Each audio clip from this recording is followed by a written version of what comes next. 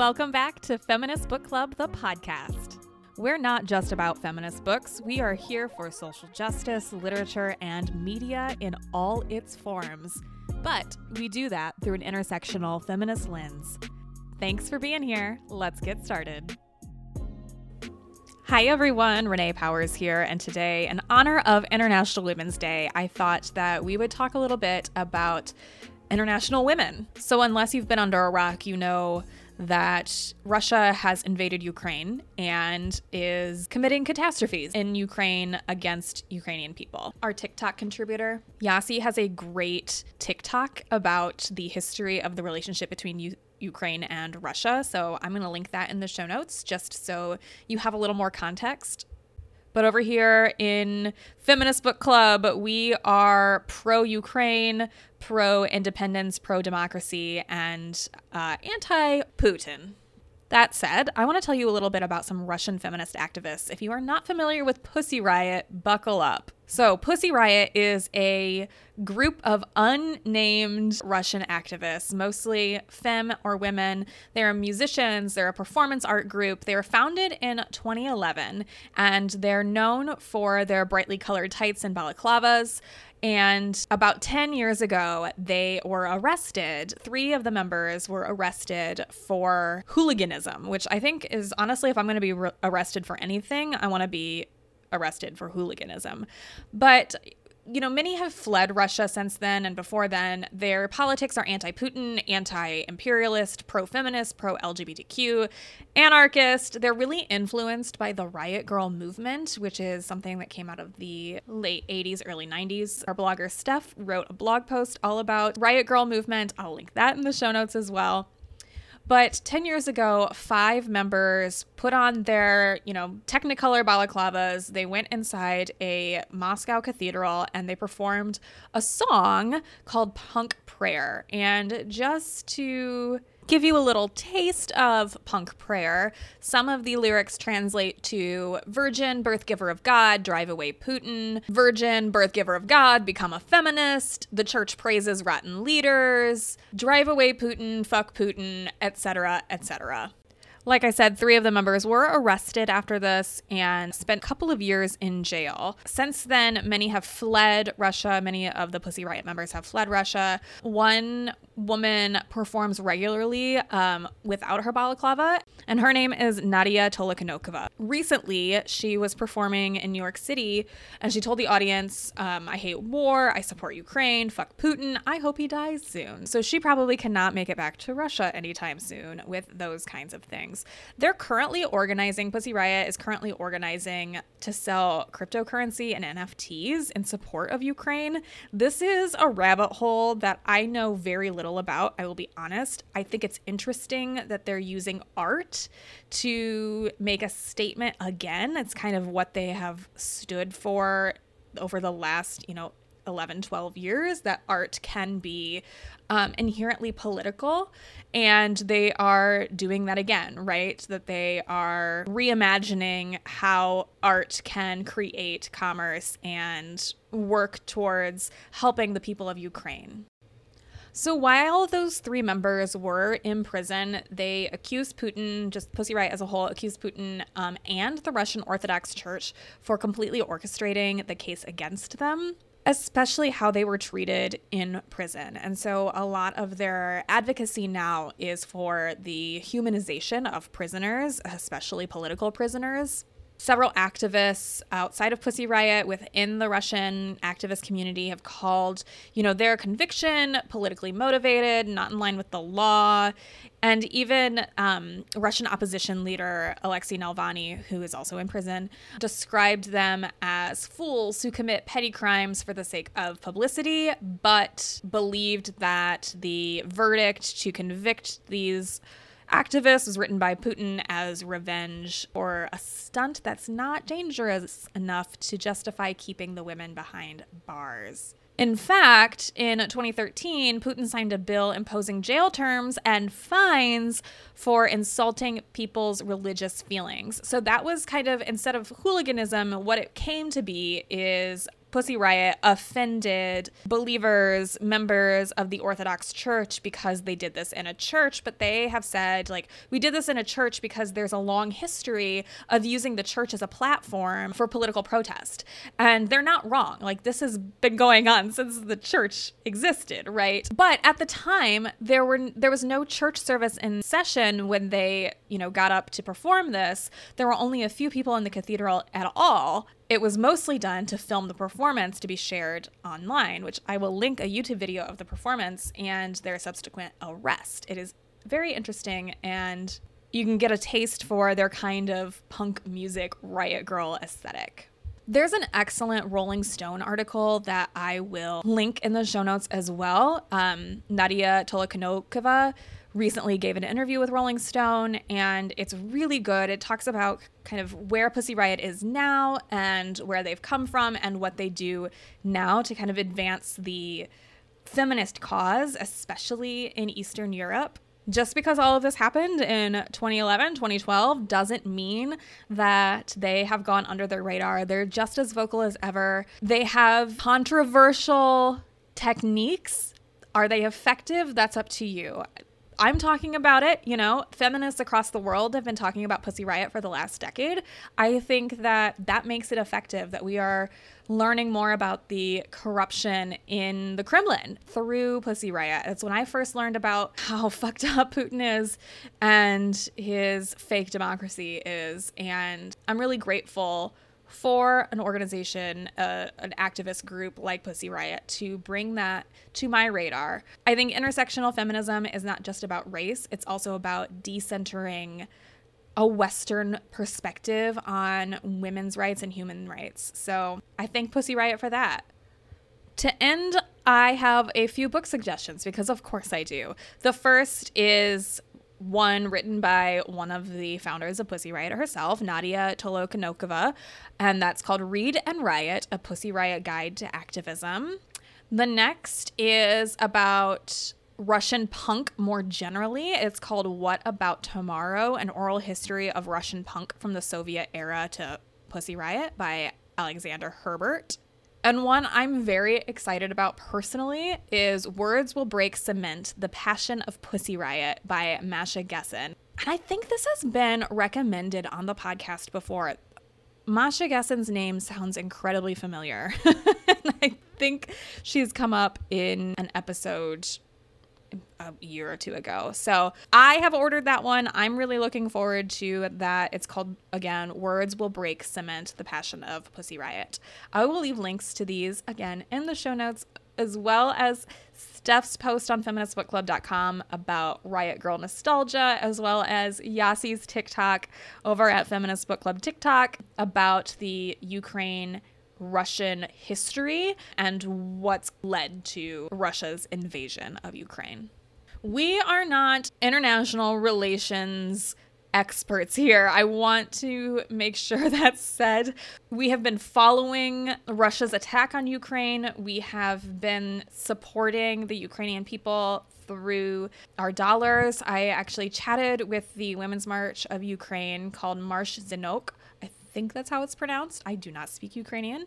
We donated 10% of our sales the first week of March to Marsh Zinok. They are currently taking donations to help women, especially that have been affected by the war. As many of us know, war is especially dangerous for women because instances of rape goes way up. And Marsh Zinok is helping those women find resources and help, and as well as simple necessities like temporary housing, medicine, water, food, etc. So they're doing really great work over there. I was so honored that they just chatted with me on Instagram briefly, because they've got really big fish to fry right now, and we're just little guys over here in the US trying to do the best we can. So again, we are not experts here, but we are humans in this world that are trying to look out for one another. And so I encourage you to do the best that you can to do the same, to look out for women, especially women not in your country on International Women's Day. Yes, it's important to do work in our backyards, but I I also know the importance of intersectional international feminist work. And so today is a great day to reflect on how you can do that. Happy International Women's Day, everyone. Mariquita's got another beautiful book review up next. If you have not listened to some of Mariquita's book reviews, they are like poetry. They are some of the most beautiful, some of the most beautiful segments that we have ever aired, and I look forward to them. So I hope you enjoy that as well. Take care. Greetings, friends. I'm Mariquita Guerrera, and I just finished the book On a Night of a Thousand Stars by Andrea Yayura Clark and published by Grand Central Publishing out March 1st. On a Night of a Thousand Stars is a beautiful and poignant historical novel that centers around Argentina's dirty war, and specifically one family that was impacted by it. I feel like the American school system fails us profoundly when discussing any world history, especially if we were not overtly involved. So my foundational knowledge of the Dirty War was limited to the understanding that anyone perceived as a dissident was disappeared, the desaparecidos, and that their families still struggle today to get information about what happened to them, where they went, whether they're alive or dead. Actually, the more I think about it, the more I have a vague recollection of a documentary watched during a high school history class, but the facts are too hazy to be meaningful to me at this point. I'm almost certain that there was no discussion of the involvement, the actual real involvement the United States had in actively supporting the terrorism and murder of the Argentinian people, many of whom were guilty only of being artists, writers, teachers, religious leaders, none of whom deserved to be vanished from their lives without notice, without a trace. One of the things I appreciate about historical fiction, and I am saying this as someone who routinely fails to finish a nonfiction book despite my true and real interest in the material, is that it allows me the ability for self-education and self-examination. On a Night of a Thousand Stars is no exception to this. Immediately upon completing the novel, which wrenched my heart from my chest and shattered it, I read articles upon articles about Argentina's dirty war, shocked to realize that it extended even until 1983, the year I was born. We sometimes consider such a genocide to be an artifact of the past, but when we do, as I have been guilty of doing, we lack awareness of the atrocities that have been committed during our lifetimes and which are still being conducted now. We deny the existence of such cruelty by relegating it to an earlier time and thus remove from ourselves any culpability. I digress, of course, but it is a good thing to keep in mind. The very cursory reading I did about the time periods depicted in Clark's novel support the truths that she wove throughout her story. Clark begins On a Night of a Thousand Stars during the year 1998, very quickly setting the scene at the home of a wealthy and politically connected family in the United States during a celebratory party. The father of Clark's main protagonist, Paloma, has been appointed as the ambassador to Argentina, and the family is very soon to return there for the appointment ceremony. But the party is interrupted by the appearance of a guest from the past.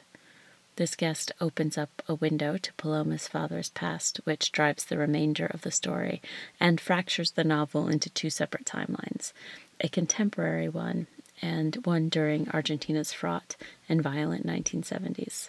The separation of the novel into two timelines is not just a clever and helpful device, but embroiders both worlds with meaning and depth that would be lacking without the other to mirror it. As love grows in one timeline, so does it in the second. As tension grows in one world, it rises as well in the other until the reader finds themselves hoping, along with the characters, that please, let there be an escape. It's all right if it must be that our beloved character must not ever make herself known again, must remain in hiding, but let them please just make it out. It's a feeling, I can only assume, that many of the families of the desaparecidos have also felt. Let my loved one be okay, even if they cannot be near me, even if I never hear their voice again. I won't tell you how this book ends. I don't need to. It's worth the emotional investment regardless. If I had one gripe with this book, it's that I didn't feel the contemporary storyline needed a romantic angle. That may be my own preference, and it's certainly not because it was handled poorly. I just felt like there was already enough going on. The stakes were already high enough. There didn't need to be a boy meets girl, meet cute under duress kind of deal added in. I have much appreciation for how Clarke handled all of the psychological pieces involved, though, including where it related to Paloma's romantic partner, who experienced significant trauma at a young age, and whose life had been marked and altered by that trauma. She was deft in her realistic portrayals of the myriad ways people respond to profound loss, to a life lived in hiding, to the ways your orientation to the world is changed when you've been on high alert for so long. She was not voyeuristic about this pain. It's not used as a plot point or made to create growth in her main characters. This trauma is not exploited. It is simply there because it is there. It is real. Because it is a consequence of Argentina's dirty war. It's devastating. Simply put, devastating. But On a Night of 1,000 Stars is not only a tale of loss, but a tale of resilience, of perseverance, of trying to do good. It does not wrap up with a happily ever after, but it does wrap up with hope for a new future, or a new way of living in the very real present. As part of my review of materials related to this book, I looked at Clarke's Instagram page, at Andrea Clarke Books, where she has clips of a documentary project she worked on in the 1990s, which told the story of the children of the desaparecidos. This project informed her debut novel. After reading the book, I definitely want to check out the documentary. Her care for this subject is evident. I think you should look at the book, pick it up, particularly if you liked Cantoras by Carolina de Robertis, which came out in 2019 and concerns the same 1970s time period, but this time in Uruguay. There are some very similar themes there, also extremely well done. Another strong recommendation. That's about all I have to say for now about Andrea Yayura Clarke's debut novel, On a Night of 1,000 Stars, published by Grand Central Publishing and out March 1st. Thank you so much for spending time with me again, friends. I really appreciate it. If you're looking for me online, you can find me on Instagram at @O_Murray. Until next time, be well. Thank you for tuning in to today's episode of Feminist Book Club, the podcast. Want to be part of the club? Here's how you can join us. Obviously, subscribe to our podcast and leave a rating and review for brownie points. Follow along on Instagram, Twitter, Facebook, Pinterest, and TikTok. All of those links are in the show notes. Sign up for our newsletter to be the first to know what our next monthly book pick is. And check out our award-winning monthly book subscription service. Oprah Magazine named it one of their favorite book boxes, and Shonda Rhimes called us one of her favorite subscription boxes in general. There are multiple membership levels for any budget, and it's an excellent way to support the show and the voices you heard today. See you in the club. A well-read woman is a